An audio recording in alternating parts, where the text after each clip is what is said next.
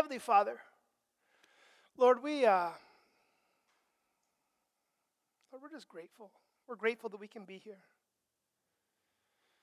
We're grateful that we can gather in your presence, Lord.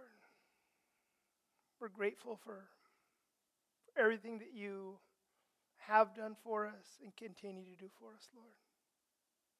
And Father, as we gather this morning, we pray that as we open your word, that you would speak to us, that you would encourage us, that you would strengthen us, Lord, and that you would draw us close to you.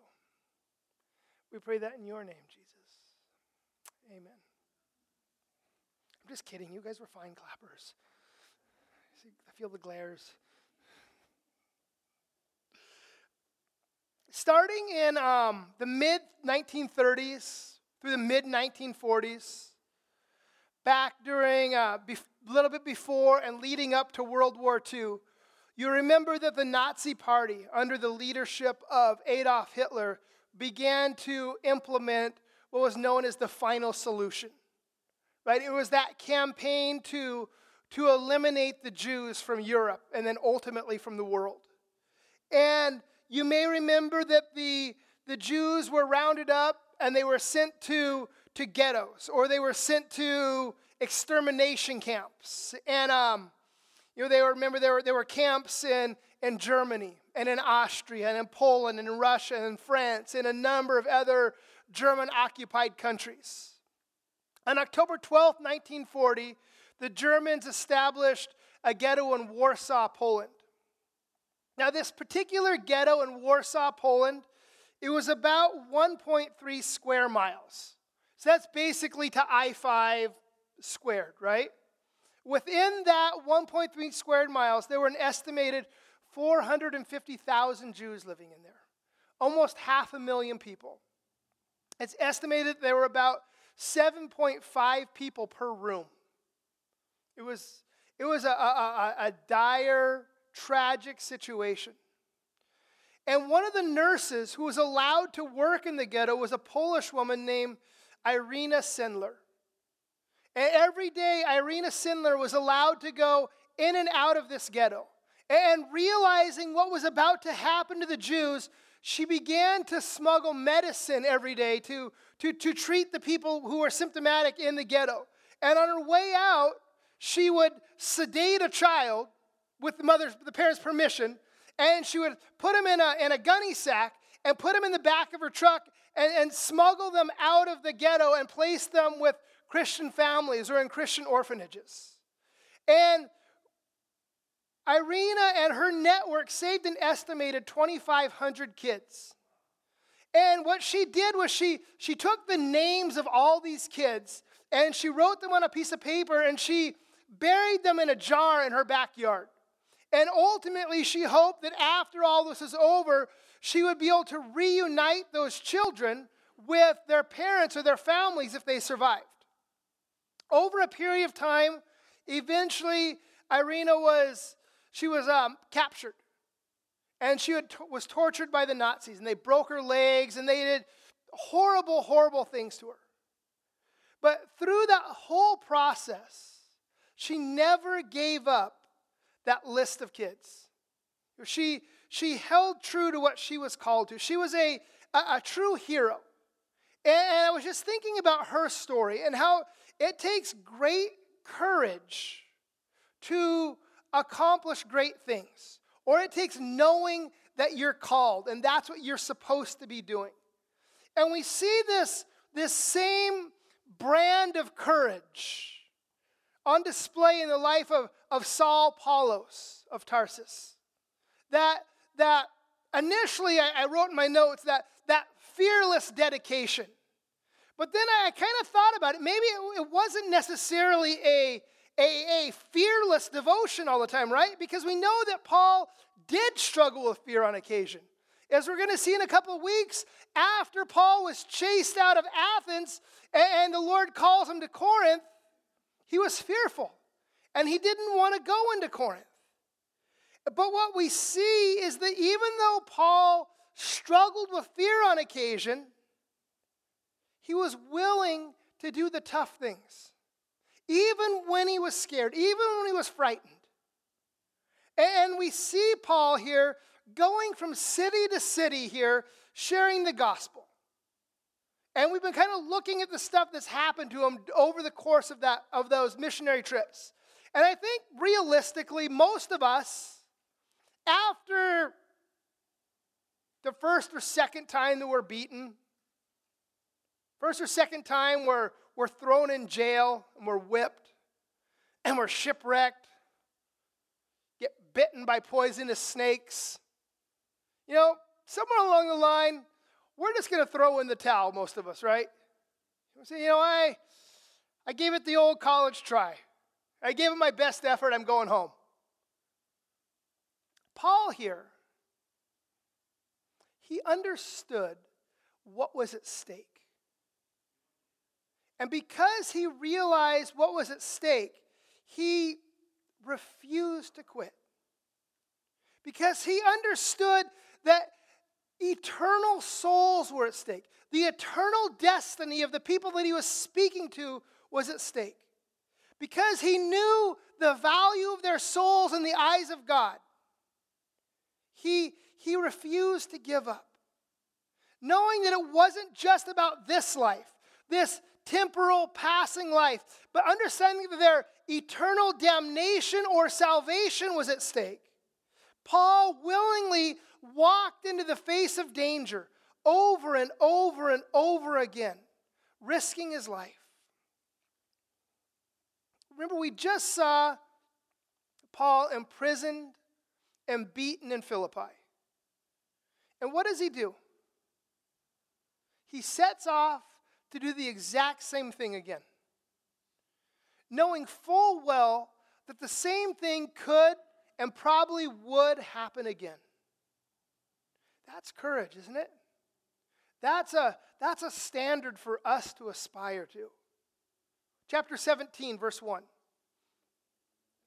Now when they had passed through Amphipolis and Apollonia, they came to Thessalonica, where there was a synagogue of the Jews. Now, a couple of little interesting bits of trivia here.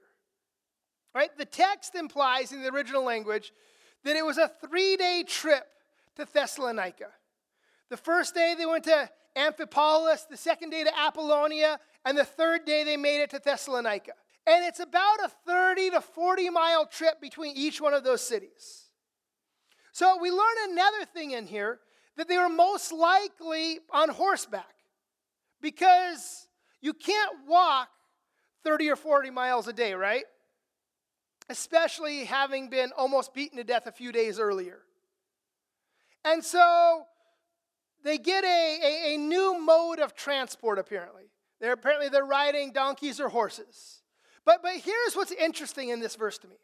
They skipped two fairly major cities here. They bypassed two fairly major population centers. Why?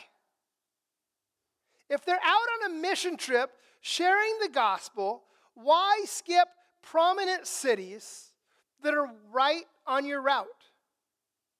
I have no idea why. It doesn't seem logical to me. It doesn't make sense to me.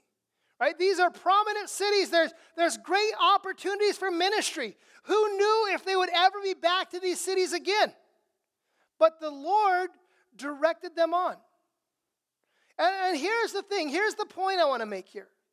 When we are walking in the Spirit, when we're walking in obedience to the Lord, sometimes the paths that He leads us down, they don't always make sense. Right? They're not always logical. Sometimes the steps that the Lord asks us to take, they don't compute in our economy, right? In our way of thinking.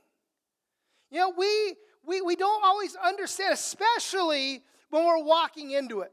We don't understand what the Lord is doing. A lot of times, afterwards, we can look back and say, oh, okay, now I see. Now I see what the Lord was doing. Now I see what His plan was. But oftentimes, the things that He calls us to initially don't make a lot of sense. And that's okay. They don't have to.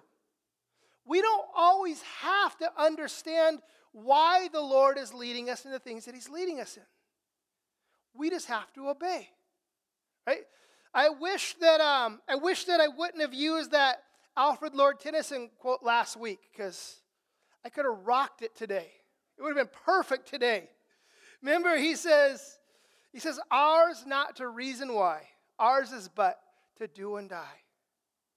We don't have to know why. That's not our job to know why. Our job is to obey.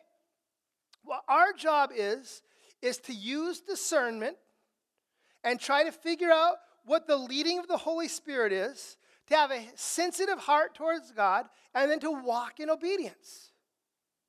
So Paul and Silas and Luke and Timothy, they presumably at the leading of the Holy Spirit, they skipped these two cities and went on to Thessalonica. And this city, Thessalonica, it still exists today in Turkey. It's called Thessaloniki. So it's changed a little bit. But in Paul's day, this city, Thessalonica, had an estimated 200,000 people there. It was a big city. It was a major port city. There were two prominent Roman highways that intersected there. So there was a lot of people coming and going all the time through this city. And verse 2 says, and Paul went in, as was his custom. And on 3 Sabbath days, he reasoned with them from the Scriptures, explaining and proving that it was necessary for Christ to suffer and to rise from the dead, and saying, this Jesus whom I proclaim to you is the Christ. So remember, Paul typically, he would roll into town. And his first stop was always the synagogue. He would always go and share the gospel with the Jews there. And we learned that for 3 weeks, Paul is there sharing the gospel in the synagogue. And it says that he did 3 things. He reasoned with the people, he explained the prophecies, and he proved that the Messiah must suffer and die and raise again from the dead. First, it says that he reasoned with the people. The word there for reasoned is dialegomia. And that word is where we get the English word dialogue. Right? He had a conversation with the people.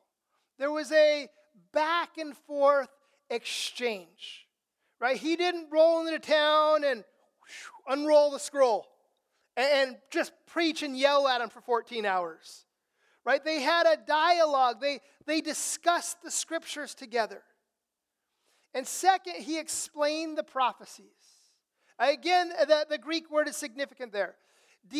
It's dia anoigo. And that word means to open up completely. And I think that's significant. He sat down and he taught them, and he opened up completely the Word of God. He went through the whole of the Old Testament, starting in Genesis. Sure, he started there in Genesis 3:15, right? That proto-evangelium. He talks about how the seed of Adam, how his heel would be bruised by the serpent, but then he would crush the serpent's head. And I'm sure he goes through the rest of the Old Testament, talking about the coming of the Messiah and where he was going to be born and his family line and all those hundreds of prophecies. And then it says that he proved, he demonstrated, he persuaded them. He argued passionately the case for Jesus here, showing him that Jesus was to suffer and die and rise again.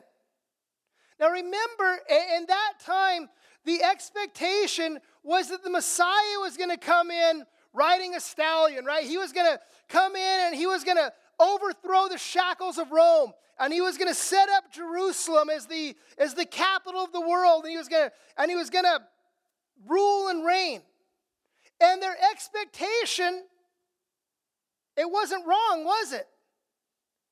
It's just their timing was off. They didn't understand the first coming and the second coming of Jesus. They had them confused. Because that's exactly what Jesus is going to do in the second coming, right? He's going to come blazing in. He's going to rule and reign. He's going to overthrow the oppression of the world. He's going to establish his kingdom. And that's what the Jews were waiting for in Jesus' day.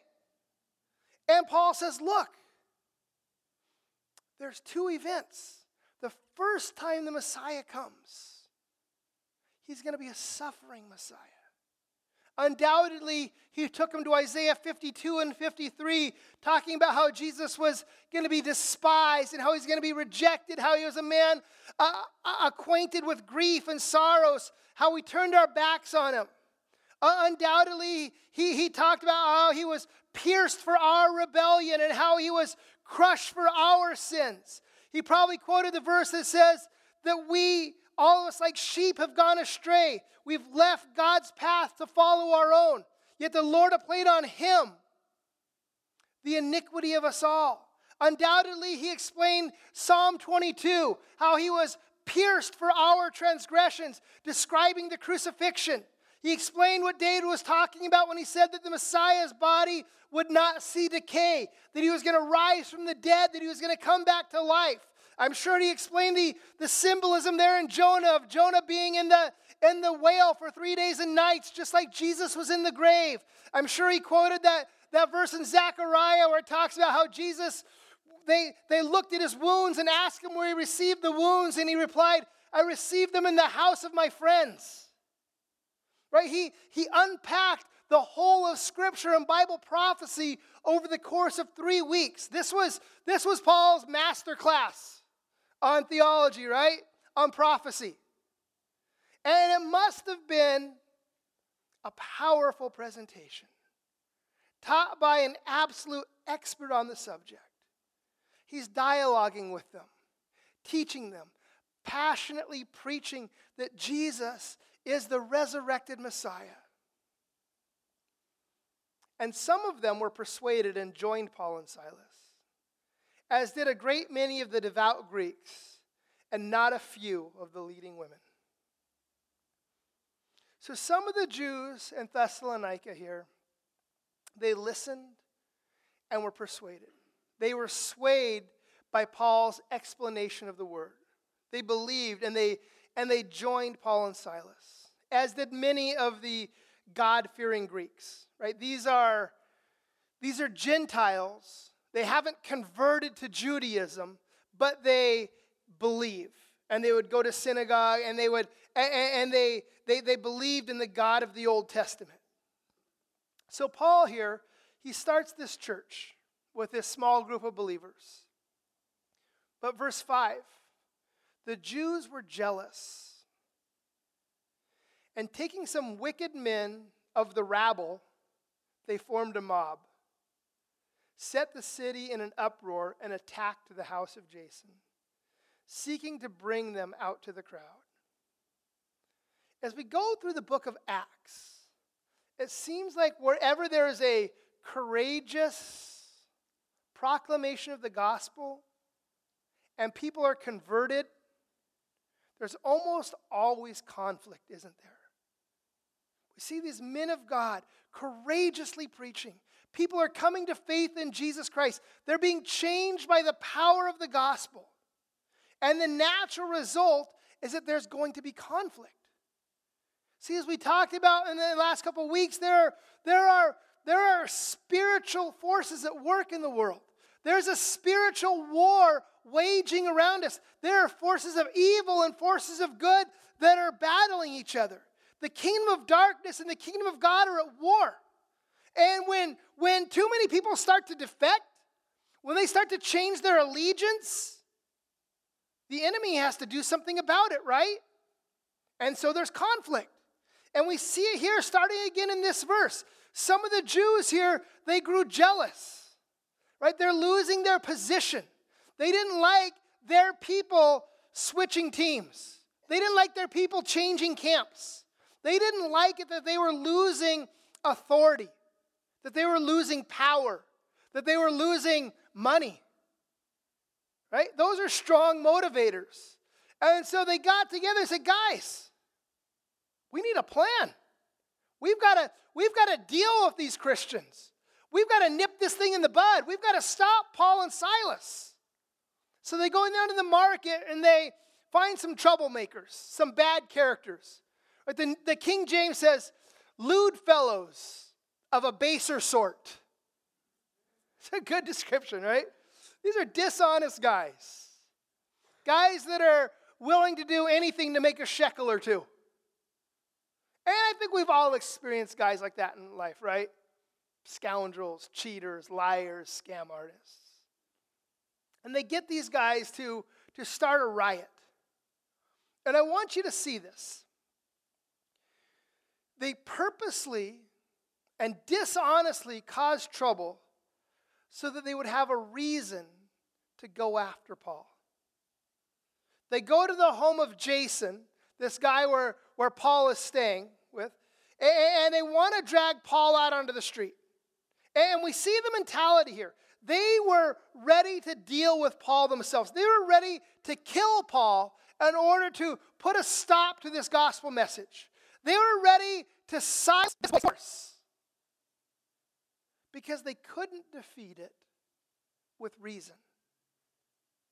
When you argue against the Word of God, you're going to lose. Every time, always. You can't prevail against the Scriptures. And if you want to discount and reject the Scriptures, if you want to deny the Scripture, you have to do it dishonestly. In order to reject the Word of God, you have to be spiritually and intellectually dishonest with yourself. And I want you to get that. When you're presented with the facts of the gospel, when you're presented with the evidence, in order to reject it, you have to lie to yourself. Because the Word of God, not only is it true, but it is the truth, right? Verse 6. When they could not find them, Paul and Silas, they dragged Jason and some of the brothers before the city authorities, shouting, "These men who have turned the world upside down have come here also." I love this verse. Paul and Silas, they're not there. So the crowd, they drag out Jason and some of the other new believers. And they haul them up in front of the city magistrates. And they say, look, Paul and his guys here, they've been causing trouble all over the world. They've turned the world upside down. And that is such a great turn of phrase, I think. That they were turning the world upside down. They were impacting the culture everywhere they took the gospel. Now listen, ever since the garden, ever since Eden, ever since Adam and Eve first sinned when they ate that fruit, the whole world has already been upside down. Man's spirit is broken. Our cultures, our societies, they're broken, they're fallen. We're messed up. And we see it growing worse all around us, don't we? The things that are wrong are called right. The things that are wicked are called righteous. The things that are good are called evil. It seems like our society, our culture is more and more coming against things that are godly, against godly living, trying to force us to accept their point of view. Can you imagine 20 or 30 years ago, or even 10 years ago, who could imagine that we would be where we are today? The crazy stuff we see. Poor Mr. Potato Head. Can't even be Mr. Potato Head. Now he's just Potato Head. But the crazy stuff, right? I, as you know, I tend to avoid politics from the pulpit. I don't talk about it a lot. But I'll say this. I was watching the Senate confirmations this week when they were confirming Dr. Levine. Any of you guys see that? Paul Rand is talking to this transgender, I'll use the quotes, woman about transitioning children from male to female or female to male. And he asked this doctor several times, will you condemn the practice transitioning children as young as 3 years old from male to female and vice versa. And he wouldn't do it. That is insane. A 3-year-old. Man, if you have kids, just taking away the moral nature of it, whether it's right or wrong to do that at some point in your life, have you witnessed the decisions of a 3-year-old? Or a 10-year-old? Or a 14-year-old? Can you trust them with anything? Right? These are permanent decisions that are drastically going to impact their whole lives. Would you let a 6-year-old get a tattoo? You can't even let them pick out their own clothes for church. But you want to let them decide if they're little boys or little girls? It's insane, the things that we are seeing in our culture.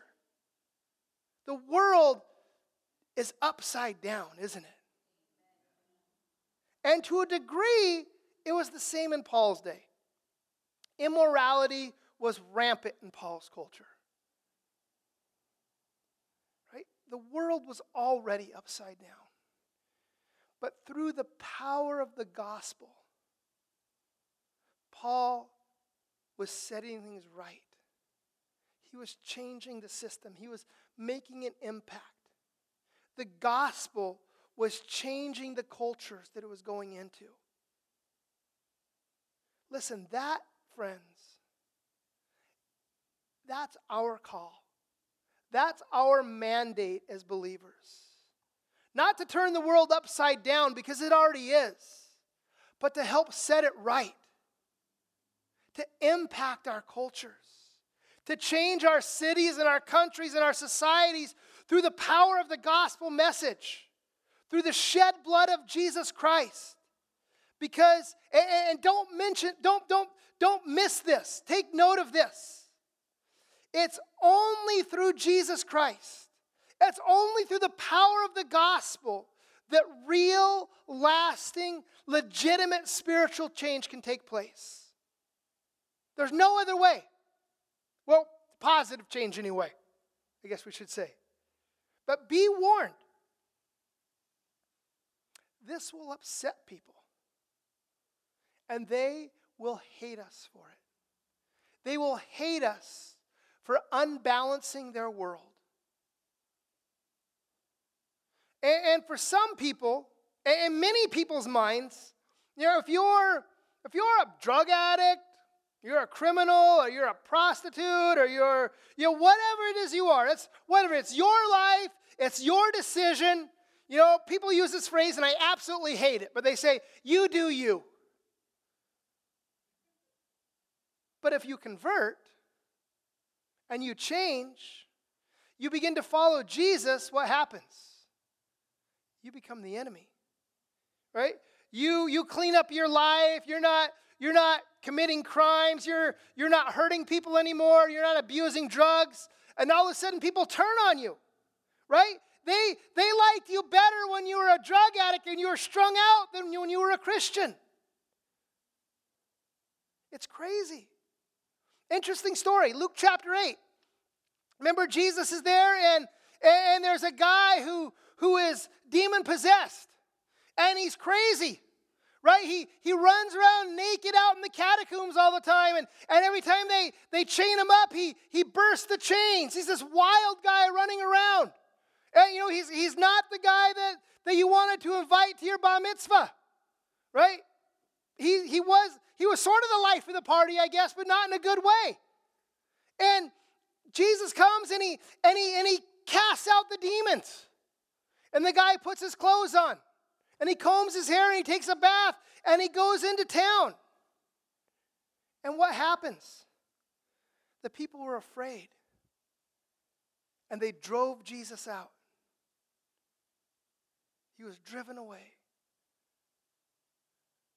Very often, when we are agents of the gospel and we're affecting change, people will reject us and they'll despise us and they'll drive us out. And that's just the cost of following Jesus. And we need to know that. We need to be aware of that. But don't let that stop you. And Jason has received them, they say in verse 7. And they're all acting against the decrees of Caesar, saying that there is another king, Jesus. So Jason, he's in front of the city authorities here facing charges. They say, look, these men, they've committed treason. And that was a very serious accusation. If you were found guilty of treason, you would be put to death. They say, look, they're professing allegiance to another king. Note that there's no question what the disciples were teaching, right? They weren't watering it down. These guys knew exactly what they were proclaiming. That Jesus was the Messiah. That he was the King of Kings. And the people and the city authorities were disturbed when they heard these things. Right? They were concerned. They didn't want their city, they didn't want Thessalonica to become known as a center of sedition and rebellion against Caesar. They needed to squash this thing right now. They didn't want to bring Rome's wrath down upon them. Verse 9 says, and when they had taken money as security from Jason and the rest, they let them go. So Jason and the other guys, they posted bail and they were released. Now, I told first service, I really worked hard to try to think of a good Dog the Bounty Hunter joke to work in here, and nothing came. But just mentioning him, that's enough, isn't it? I know you guys are all thinking of that hair right now. But as we move into the next account, it starts out pretty similar to this account. But as we're going to see, the people have a different attitude towards Paul and the scriptures. And there's a very different result. But let me ask before we get into it. At this point, how many of you have just called it a day? Right? There's been riots. Your friends are arrested. Maybe we'll just take the evening off and have a barbecue. Not Paul. And he's ready to go. It reminds me a little bit of Joshua and Caleb back in Numbers. Remember the 12 spies were sent to check out the land of Canaan. Remember the Lord had promised this land flowing with milk and honey. And they sent 12 spies in to check out the land. And they all come back and they say, it's amazing. You should see the size of the grapes are the size of your head. It's amazing. It's perfect. But there's just one problem. There's giants in the land. Right? They're too big. They're too strong. They're too powerful. We can't do it. We can't take the land from them. We should just pack up and go back out to the desert. And Caleb and Joshua speak up. And they say, we should go up and take possession of the land, for we can certainly do it. And the others respond, no, we can't. It's too hard. It's too difficult. The opposition is too strong. We can't defeat them. And Joshua is not having any of it. And he says this, only do not rebel against the Lord, and do not fear the people of the land, for they are bread to us. He's talking a little smack here, isn't he? Their protection is removed from them, and the Lord is with us. Do not fear them. The NIV says, we will devour them. Caleb and Joshua say, we can do it. Don't rebel against God and his plan for our lives. He's already given us the victory. We're already fighting from a position of victory. And we know what happened next, right? They storm the land and take over. No, that's not what happened, was it? The people turned on Joshua and Caleb and they tried to stone them for showing courage in the face of danger, for understanding that God was on their side. Look what David wrote in Psalm 27. He says, whom shall I fear? The Lord is the stronghold of my life. Of whom shall I be afraid? When evildoers assail me to eat up my flesh, and my adversaries and my foes, it is they who stumble and fall. Though an army encamp against me, my heart shall not fear.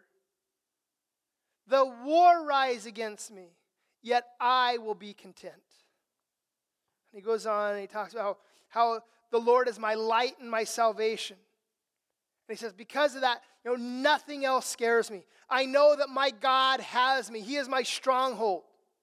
And here he says, look, the enemies advance. They want to consume me. They want to eat my flesh. So what? God is my stronghold. The enemies, their armies are encamped about me. War breaks out against me. He is my stronghold. My confidence is in him. And that's Paul's attitude here. Paul knew that God had already given him the victory. And because of that, he didn't care about the opposition. He was taking the land. Armies were encamped against him. He didn't care. He was in the stronghold of the Lord. Like David, he said, whom shall I fear? So we see they establish a church, and immediately they move on to the next city on the list.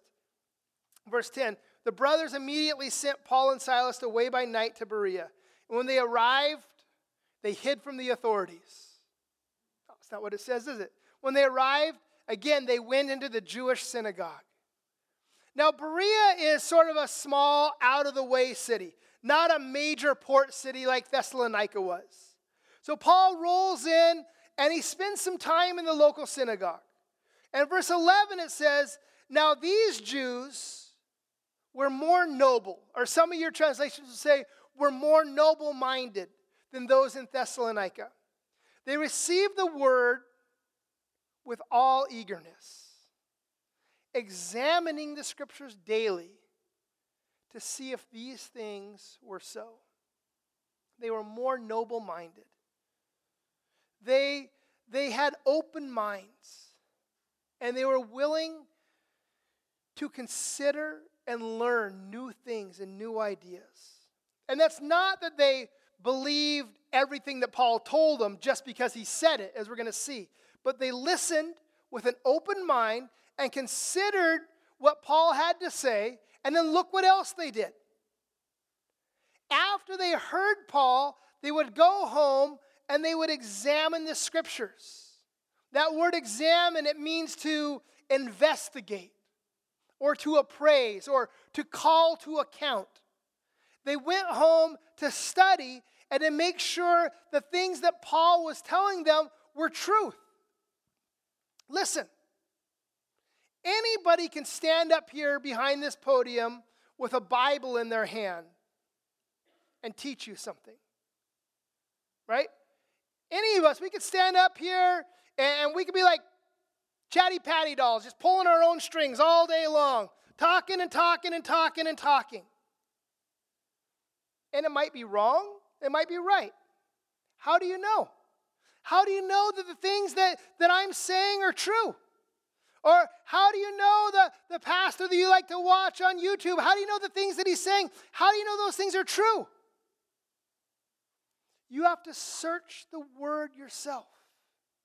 Listen, there are so many people out there trying to use the Bible to teach things that are simply not biblical. If it doesn't line up with the plain teaching of Scripture, reject it. If it isn't biblical, you need to reject it. Listen, if the pastor says something and it doesn't sound quite right, study it.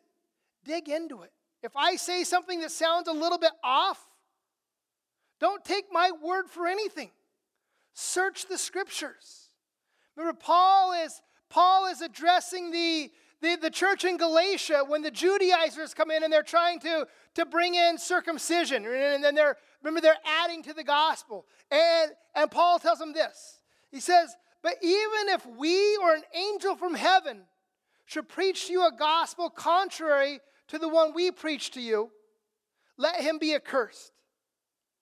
What Paul is saying is, look, you need to use discernment when you hear the message. You need to make sure that it lines up with Scripture. You need to be aware that there are false doctrines out there. You need to be able to discern from right or wrong. In verse 12 it says, many of them therefore believed, with not a few Greek women of high standing, as well as men. As a result of careful study of the word, many people believed. Now I want to stop here for a second and make a couple points. First, the Bible, the inspired word of God, it can stand up to scrutiny. Right? We don't have to be afraid to ask hard questions. We don't have to ask in trembling voice, what if the Bible's wrong? Look, if the Bible's wrong, toss it out. Reject it. Right? If the Bible is wrong, it's useless anyway. But here's the thing. The Bible can stand up. The Bible can stand up to inspection. The Bible can stand up to careful scrutiny, prophetically, scientifically, archaeologically. In every way, when we examine the Scripture over and over again, it proves itself to be true.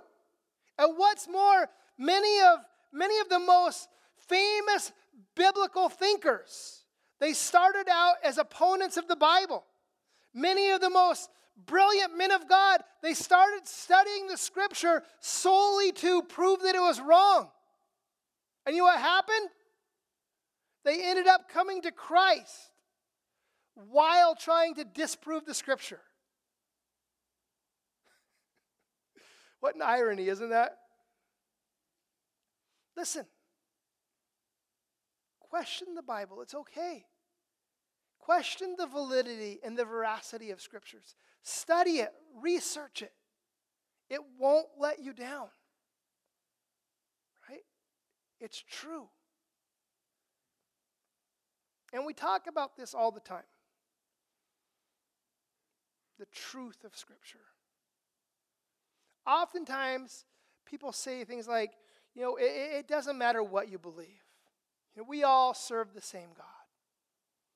Whether you're Muslim or Christian or Hindu or you worship a frog, it doesn't matter.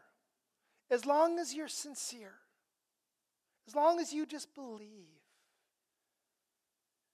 It's simply not true. That's not what the Bible teaches. Jesus very clearly said, I am the way, the truth, and the life. No one comes to the Father except through me.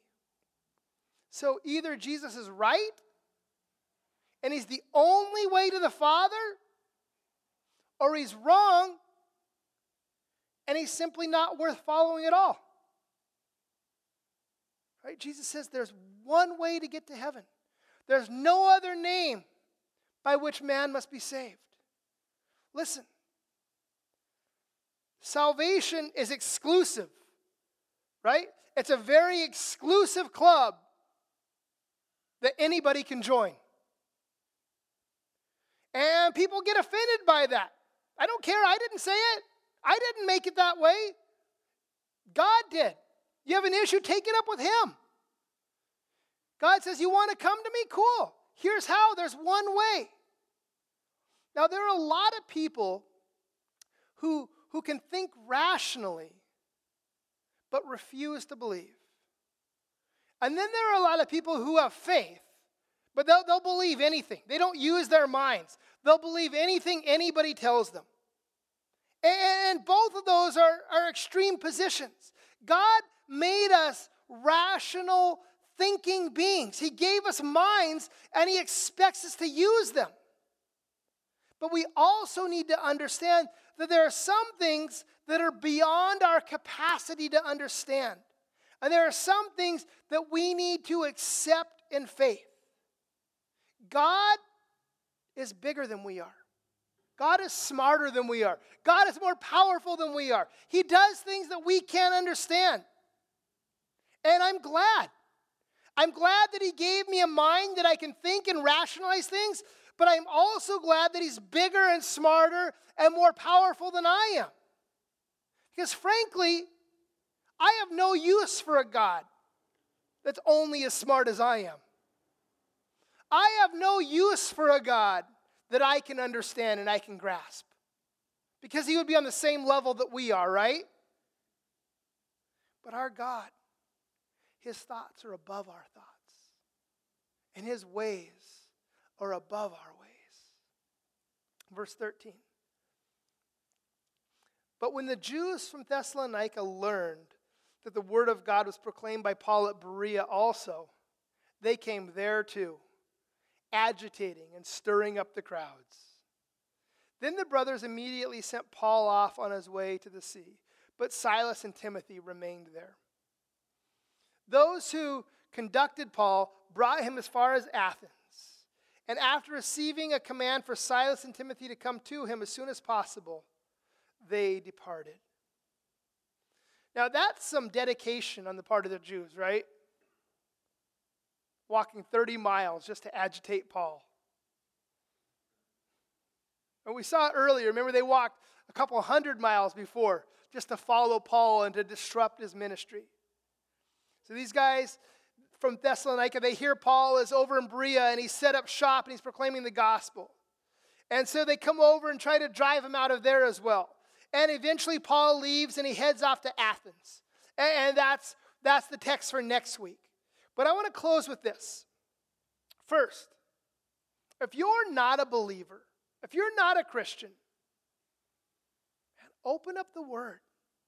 Search the Scriptures. Research it. Find the truth and believe. Dig in. Ask the hard questions. God can handle it. The Word of God can handle it. Or maybe you've been a believer for a long time, but you've been struggling with doubt lately. And maybe in your spirit you feel ashamed for doubting the things of God. And maybe you feel like, I'm a weak believer. I lack faith. And so you just keep on suppressing those doubts and trying to keep them all bottled up.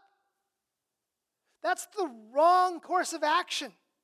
Eventually those questions and doubts, if they're not dealt with, they'll manifest themselves in negative ways. And when they come to the surface, it'll drive you away from the faith. And all you had to do was dig in.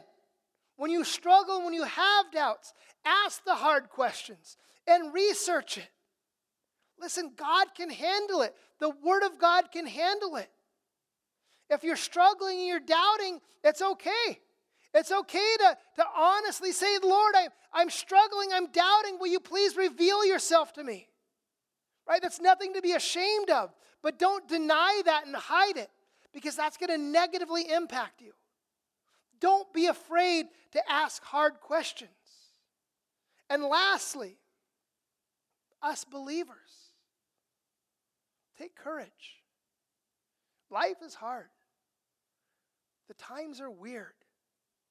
Serving God can be a frightening thing sometimes.